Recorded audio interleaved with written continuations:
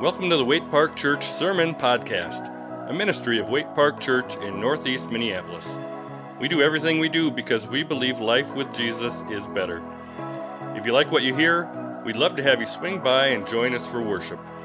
We meet on Sundays at 10 a.m. and have other groups and ministries on various days of the week. You can learn more by going to waiteparkchurch.org. Our scripture reading can be found on page 780 of your Pew Bible.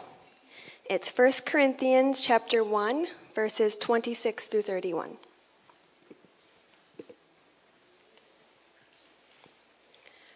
Brothers and sisters, think of what you were when you were called. Not many of you were wise by human standards. Not many were influential. Not many were of noble birth. But God chose the foolish things of the world to shame the wise. God chose the weak things of the world to shame the strong. God chose the lowly things of this world and the despised things, and the things that are not, to nullify the things that are, so that no one may boast before him. It is because of him that you are in Christ Jesus, who has become for us wisdom from God, that is, our righteousness, holiness, and redemption. Therefore, as it is written, let those who boast, boast in the Lord.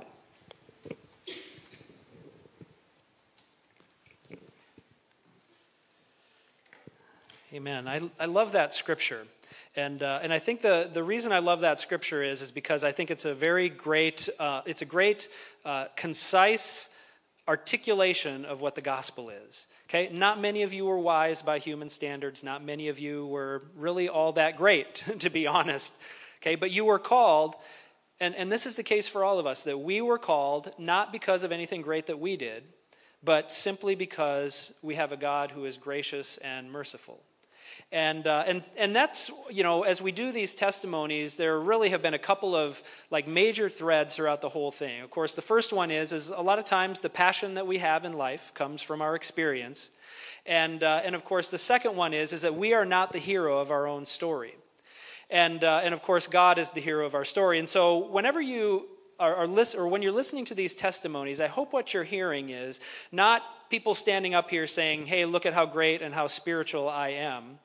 But what you hear is look at how God has worked in my life. Look at how God has changed me. Now, one of the things that we see oftentimes in our society is that people kind of have the other issue. And the issue is this, is that we feel like we need to make ourselves good enough for God to love us, okay? It's not that how many of us really believe that we're the hero of our story? How many of us really believe that we are so great that God couldn't help but accept us? Like, God is lucky to have me, okay? I don't know of very many people who actually, deep down feel that way. Some people might act that way, but most people don't feel that way. And the reason is because we know our faults, okay? We know that we are just not all that. But the amazing thing about Jesus is that he takes us and he says, you are acceptable to me. He takes us and says that you are worthy, even in your sin, even in your failure, even in your shortcomings, that you are invited. I desire you to be a part of my family. And that's something that is really amazing. And I think the testimony that you're about to hear today is one that is a great illustration of that. And so I'm going to ask Allison Buie to come forward this morning. So why don't you welcome Allison up here to the platform.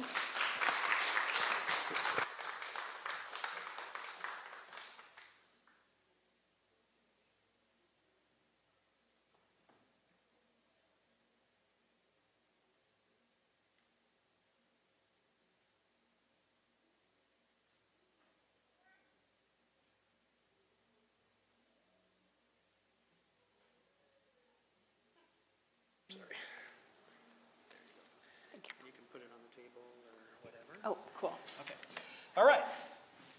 So this is Allison Buie, and rather than me taking the time to introduce her, I will allow her to introduce herself. So let's go ahead and start with that, Allison. Tell us a little bit about yourself. What are your, about your family, work, hobbies, how you came to Waite Park, how long you've been here, all of that. Give us the lowdown. All Okay. Well, my name's Allison Buie, and I'm married to Tom Buie. Lucky him. And we first visited Waite Park in 95 or 96, I think. We lived in the little white house across the alley, and we came over. And we did like the church a lot, but we were still searching. I would have to say that I was probably looking for a church that would kind of affirm all my bad behaviors and, just kind of make it okay for me to be who I was Monday through Saturday and then come to church on Sunday and be churchy. And kind of figured out right away, I could just feel that was, I would have to probably change some stuff if I came to this church regularly. We have 2 grown children, and one lives in Chicago and one lives in Hudson, Wisconsin, so I'm not super excited about them being out of the state, but they're so happy. And we have a daughter-in-law and a grandbaby, and you might, if I look vaguely familiar, it's because I'm always running around the neighborhood. I am absolutely obsessed with running, so I do that a lot. Okay, great. And so how long, you said you came here in 95 or 96, and then you didn't for a long time, and so when did you come back? I think it's been like 3 years. I remember I came by myself on Memorial Day, and then brought Tom to church in the park. Yeah. And we both, we came back and just absolutely thought, oh, I think I need to be here. He came to church in the park, and he was like, yeah, this is really good church. Let's try this again. Yeah, it's hard to imagine the church without you now. After just 3 years. Oh. Okay, so tell us a little bit. In fact, I'm going to fix your mic here. Is that okay? Yeah.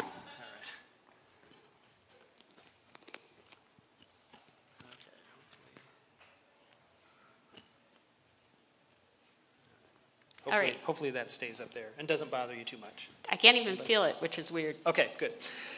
All right. So let's start to get into your story a little bit. What was it like growing up in your house? Well, my mom and dad got married when they were in high school, and we weren't a churchy family. We did go to church for a little while. I was born in Decatur, Illinois. It's where my parents met. I think my parents were 12 and 15 when they met, and they were partners for life. So parents weren't religious. We did go to church for a while because my dad's boss wanted him to go to his church, the Episcopal church, and that was really fun. Had a lot of good times there. But then we moved up here, and moved here to Minnesota from Illinois. We didn't stick with church. My parents were okay with church as long as it didn't get too Bible-y and too Jesus-y. And they were really dismissive of the people that we did know that lived God-centered lives, more modest lives. My parents were quite modern. But they weren't believers themselves. So no. How would you describe their own religious? How would they identify religiously? My dad identified as an agnostic until the end. And so he was willing to consider there was a possibility. My mom is a proselyte. Well, she's changed a little bit in the last 2 years, year and a half. My mom was a proselytizing atheist. Both she and my dad worked to make sure that my sister and I were not believers, were not part of the church family. Okay, so then tell me what it was like growing up in that house for you. Like, what were some of the internal things that you were dealing with as you were growing up? So what I think saved us was that my dad was a traveling salesman, and we would drop him off at the airport Sunday night and pick him up Friday night. So he was gone a lot, but there were rules at our house, and definitely the biggest one was do not embarrass this family. And then look good. That was another one.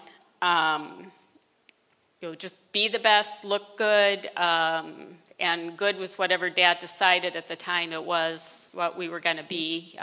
He literally would pick my mom's clothes out every morning. And he tried to have a lot of input into what my sister and I liked, what we did, how we appeared. And also you kind of never knew, like if we weren't allowed to talk at the dinner table unless my dad granted us permission to. It was just really, you never knew what was going to make him mad or what one day he would think it was funny and the next day he would be angry about something. So always on eggshells in our household. Yeah.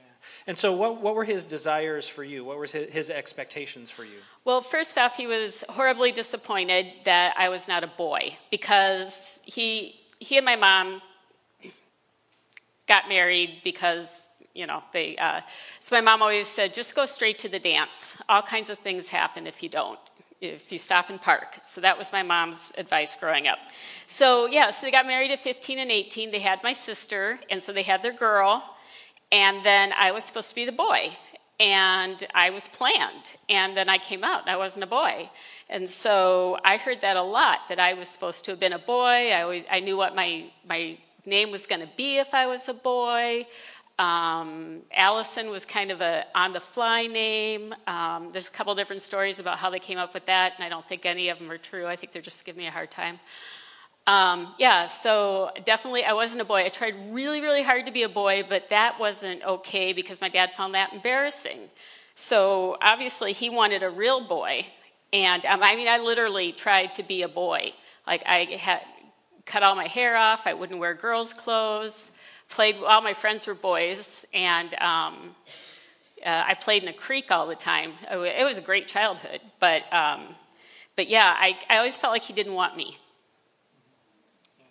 And so one of the things that you mentioned to me is, you said, and I think I'm quoting you here, is I couldn't pull off the image that my dad wanted.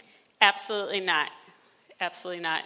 He was always, do not embarrass his family. And I had multiple surgeries as a little girl. I was cross-eyed, and I had a boy's haircut, and I had glasses, and sometimes I had to wear an eye patch to school. So obviously it was, people were going to notice that, and it didn't look typical. And then at 11 or 12, then they noticed something about you. What was that? Yeah, so I had always had headaches and obsessive thoughts and this racing thoughts and things like that. I'd always been kind of a quirky little kid. Like I think I first started feeling butterflies in my stomach when I was 5 or so, and they've never gone away. And so when I was probably 11 or 12, I started ticking, having involuntary movements of my muscles, and even sometimes I can stop the movements, but it's really painful. It feels like it's just not something I should do. I need to just tick when it's time to tick. And also like hypersensitive reflexes, startle response that, I feel sorry for people because if you're behind me and I don't hear you, I'm going to startle, and it's not your fault. It's just how it is. And later on, then they had a diagnosis for that, and it was?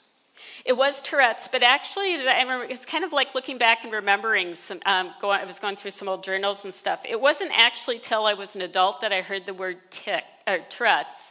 When I was a kid, they told my parents I had nervous tics, and one doctor said to my mom, "I think you should just ignore it, and it'll go away." And the other doctor said, well, you're going to have to get her over this. So give her a little, just a light tap on the back of the head when she's ticking so she knows she's ticking. And my mom was like, I'm not doing that. It just doesn't seem like a good idea. So I'm grateful she wasn't going to do that. She didn't remind me every time I was ticking.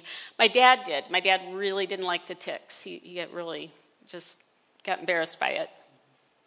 And so all of these things, the messages that you were getting growing up, the tics, the dad wanting you to be a boy and all of that, just reinforce this message that I'm inadequate. Oh, yeah. That I'm not good enough for Absolutely. anyone to really love me. So how did you deal with that? Well, also we had moved up here. In Decatur, I had friends, and nobody cared that I was funny looking and ticked. And we all dressed weird because we didn't have any money. But when we moved up here, I started getting teased. First off, I didn't have the right clothes. The weirdest thing was apparently it was the 70s, and the stripes on your tube socks are supposed to match your shirt. Where we lived in Brooklyn Park, and mine didn't, and just things like that. So I started getting teased, and then the tics were getting worse. I was getting teased about that. So I would spend as much time alone as I could. I would walk home from school because the bus was not safe. I would go for long bike rides by myself. I would read, and then parents put me on the swim team. And I swam a lot. We had days where we had the option to swim 6 hours a day in the summer, and I was like, I'm in, I'll do it, I'll go. And then I also started running when I was about 12, and that would just kind of help me calm my body. But I also had discovered, unfortunately, when I was 2, I was at my aunt's wedding, and I picked up a drink, and I drank it. And apparently I liked it. And I walked all over the wedding reception, and I emptied everybody's drinks, and then I begged for drinks, and people would give me drinks, and then I passed out in the hallway. And so that's just been this family lore. I had alcohol poisoning. I could have died, and I'm glad I didn't. But, I heard that story so many times. So I was little. I was like 6 or 7. I'd go around and just steal a little bit out of people's glasses, and it was everywhere. Everybody drank. Excuse me. It's just water in there. It's just water. Haven't had a drink in 9 years. But yeah, so that's God. It's God. Got nothing to do with me. But yeah, so I was stealing alcohol. And I knew that, I remember one time my parents had these little chocolate bottles full of liquor that they'd gotten as a Christmas gift, and I stole them all out of the refrigerator and ate them. And I felt so calm and good, and I had just a great day. Of course, it stopped working. It worked until it didn't. That's how alcohol and that kind of stuff is. It works for a little while, and then it doesn't work anymore. So over time, it became a problem for you. Oh, yeah. Yeah. So then, what was your introduction to Jesus? So you grew up in an atheist home, essentially, went to church maybe a little bit, but it wasn't really reinforced. Started drinking at a young age, had all of these feelings of inadequacy and all of that. When did you get introduced to Jesus? Well, there was this little core group of girls. Actually, I knew them from 4th grade on, and they all went to church together, and they were believers. And my one friend, Jane, her parents had been missionaries. That's how they met. And they were always the kids that were consistently nice to me.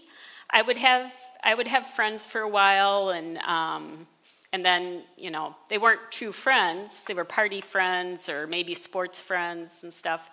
But these girls, I always knew no matter what was going on, I could sit down and eat lunch with them. Or one of them lived by me, I could walk home with them. I actually did hang out more with one of the girls, outside of school. We went and did stuff. But my parents, they tried to kind of squash that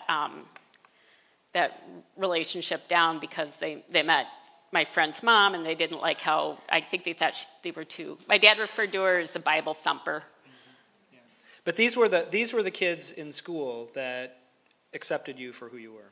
Oh, absolutely. And also, on my swim team, there were a couple families that were believers, and those were the parents who took an active interest in me and seemed to really not just care about their kids, but care about all of us kids.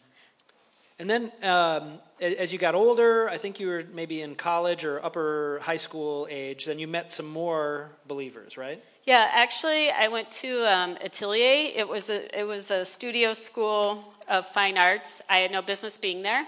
I didn't want to be there. Your dad wanted you to be an artist. My dad wanted me to be an artist, and he told me I was too dumb to go to college. We went to tour the University of Minnesota, and he looked right at me and he said, well, I would send you here, but it'd just be a waste of my money. And he had gotten in his mind that he wanted me to go to this place called Atelier Lac, which is a cool place. But I did get there. I did get there my second year of Atelier. I went to a lower Atelier, and then I got into the high one, but really didn't want to be there, nor did I really have the talent to be there, which is fine. But there was a group of gals there. Oh my goodness, yeah. So there was this group of women. I was 18 years old. They were all adults. Nobody goes to Atelier when they're 18. And so I didn't have enough money. I was working full time, going to Atelier. They would make sure that I had food because I didn't have any money. Sometimes I didn't have any food. Take me out to lunch, spend time with me, and I was doing things I shouldn't have been doing. And they would listen, and they never said, "Oh, you shouldn't do that."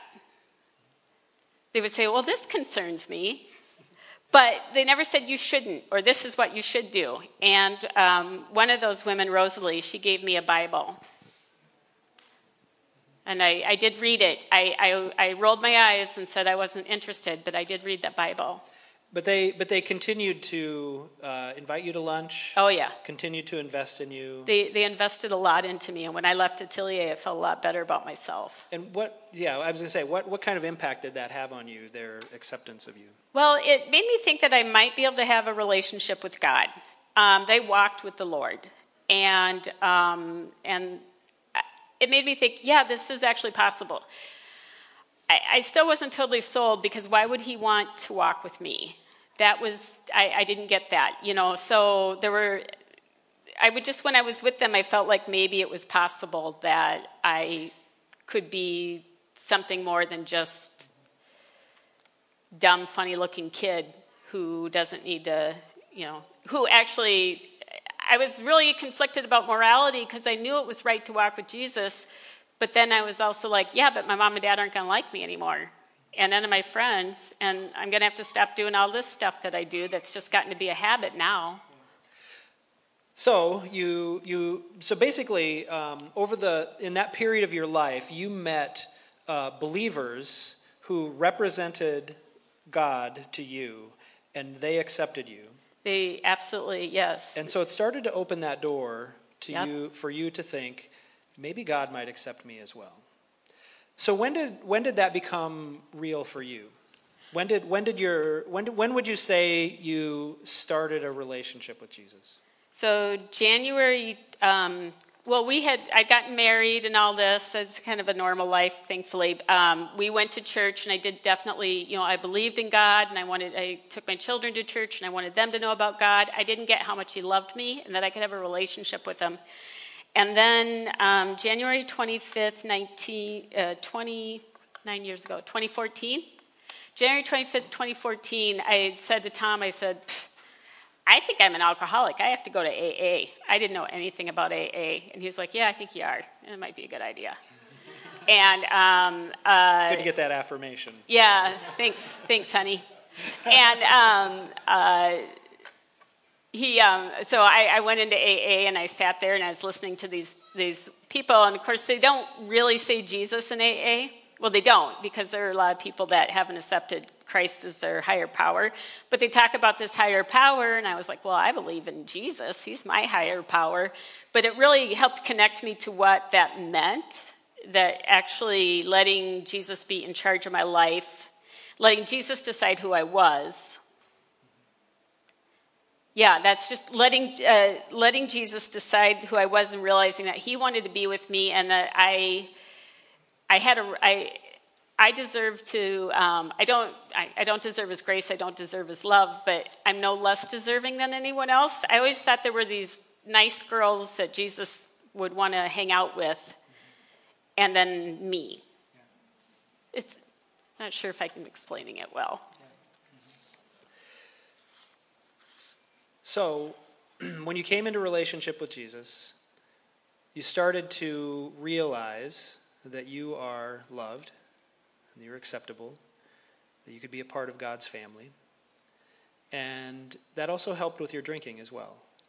Yeah, I would not have gotten sober if I hadn't been able to like just really turn everything over to God. Mm-hmm. And I don't know. Maybe if I just turned it over to a higher power, I still would have gotten sober. But I don't think it would have. I don't think it would have been the same. I don't think it would have worked. Like understanding that everything's not about me. I'm not the center of the universe. I'm not the worst person on the planet or the best. Because everybody wanted me to be, growing up, everybody wants to be the best at everything. Mm-hmm. I don't think that I would be able to like show up and do things for other people because I'm oddly shy, even though I'm standing up here. I'm super shy. But I can do that because I know that I'm part of this family and like I'm joking, but I know all of you love me and some of you like me. And I love you all too. And like you all. Yeah. Okay, so you've been sober for 9 years. So tell me about feelings of inadequacy and feelings of worth and all of that. Did all of that go away too? Is that something that you still struggle with? And how does Jesus help you in that? No, it didn't go. It didn't go away. Maybe it will someday. I made a list of things that I tried to be growing up, and I was just kind of laughing about it. Starting out with the boy, and then trying to be the fastest swimmer, or smart, or avant-garde, and just trying to be something. I didn't realize that just being Allison was enough. God made me this way. And yeah, I have tics, and my brain doesn't work like other people's. Like I can't go to a concert or be in a crowd of people without getting lost because I have Tourette's, and that's just the way it is. So, and that's okay. It's Romans. I wrote down my verse because I knew I'd get nervous and not be able to say it. Romans 9:21 is what I can consider my life verse. Can't find it. I can't find it, but that's my life verse. But yeah, no, I still struggle with it. But I know that God put me here just to be the everyday dishes. Like I don't have to be anything special. I can just I really, really like the fact that I'm just someone who comes to church and gets to do all this fun stuff, but isn't the best at anything and isn't like blowing anybody's mind. I'm okay. And that's okay because you know that you're accepted by God. Right. Yeah. So maybe you've already answered this, but I guess you could reiterate it again. Thinking back on your story, thinking back on your testimony, what would you say you've learned about God through it all? That he doesn't change, that everything that he wrote, all the words that he gave us were for all of us, and it doesn't change over time. And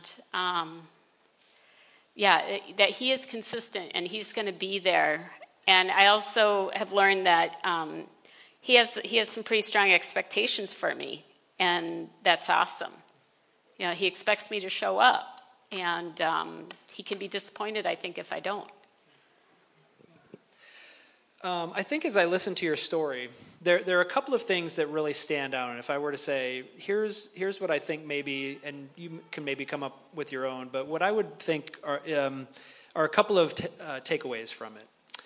I would say the first thing is that the core of the gospel is that we don't have to measure up in order for God to accept us. God's grace, like Mark said earlier. That made me really proud, Mark, that you're even using the words that God's grace is unmerited, right? God's grace is unmerited, but it's not unconditional. And it's not unconditional in this sense, is that when he gives us his grace, it's an invitation into relationship with him, which is an amazing thing to think about the fact that the God of the universe who created the heavens, who is holy and righteous and completely and other, wants to have a relationship with me, knows me by name. And it's not because I've done anything great. It's not because of how awesome I am. but it's because he is a gracious and merciful God. Which is an amazing thing. And so if there are some of you who are struggling with things that you've done in your past or things that you continue to do, just know that you have a gracious and merciful God who wants relationship with you. Yes, he wants you to improve. He wants you to sin less and all of those things, but that's not the basis for his acceptance of you. And he will say, I want to have a relationship with you, and I want to walk with you through all of the struggles of life. The second thing that I hope that you picked up there, and I think you've seen it in all of the testimonies that we've shared so far, and it's this, is that God always seems to provide a believer as a catalyst for his message. If you think about the girls in high school and the ladies when she went to college, who accepted her as she was, who was her friend when no one else would be, when the tics and imperfections and all of that stuff didn't matter, they actually represented God to her. And so as you are going about your life, understand that you represent God to the people around you. And as you accept them, as you overlook the things that other people do not overlook, and you invite them into relationship, then people are able to get, I think, a tangible glimpse of God and his love for us. And so you can represent God in that way. And I think, as I listen to your story, it's actually a powerful and moving story that gets me every time, actually. So let's thank Allison for sharing her story today.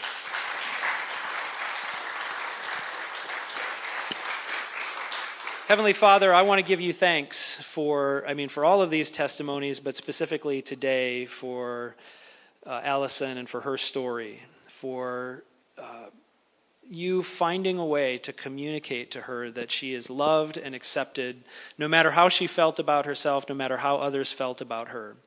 And I pray that each of us could live securely in your love and your acceptance of us, that we can know that we are a part of your family, not by means of anything that we have done, but by means of your grace and your mercy, your life, death, and resurrection that forgave us our sins, that overlooked our shortcomings, and invited us to be a part of your family. And so we just give you thanks for that today. We pray this in Jesus' name.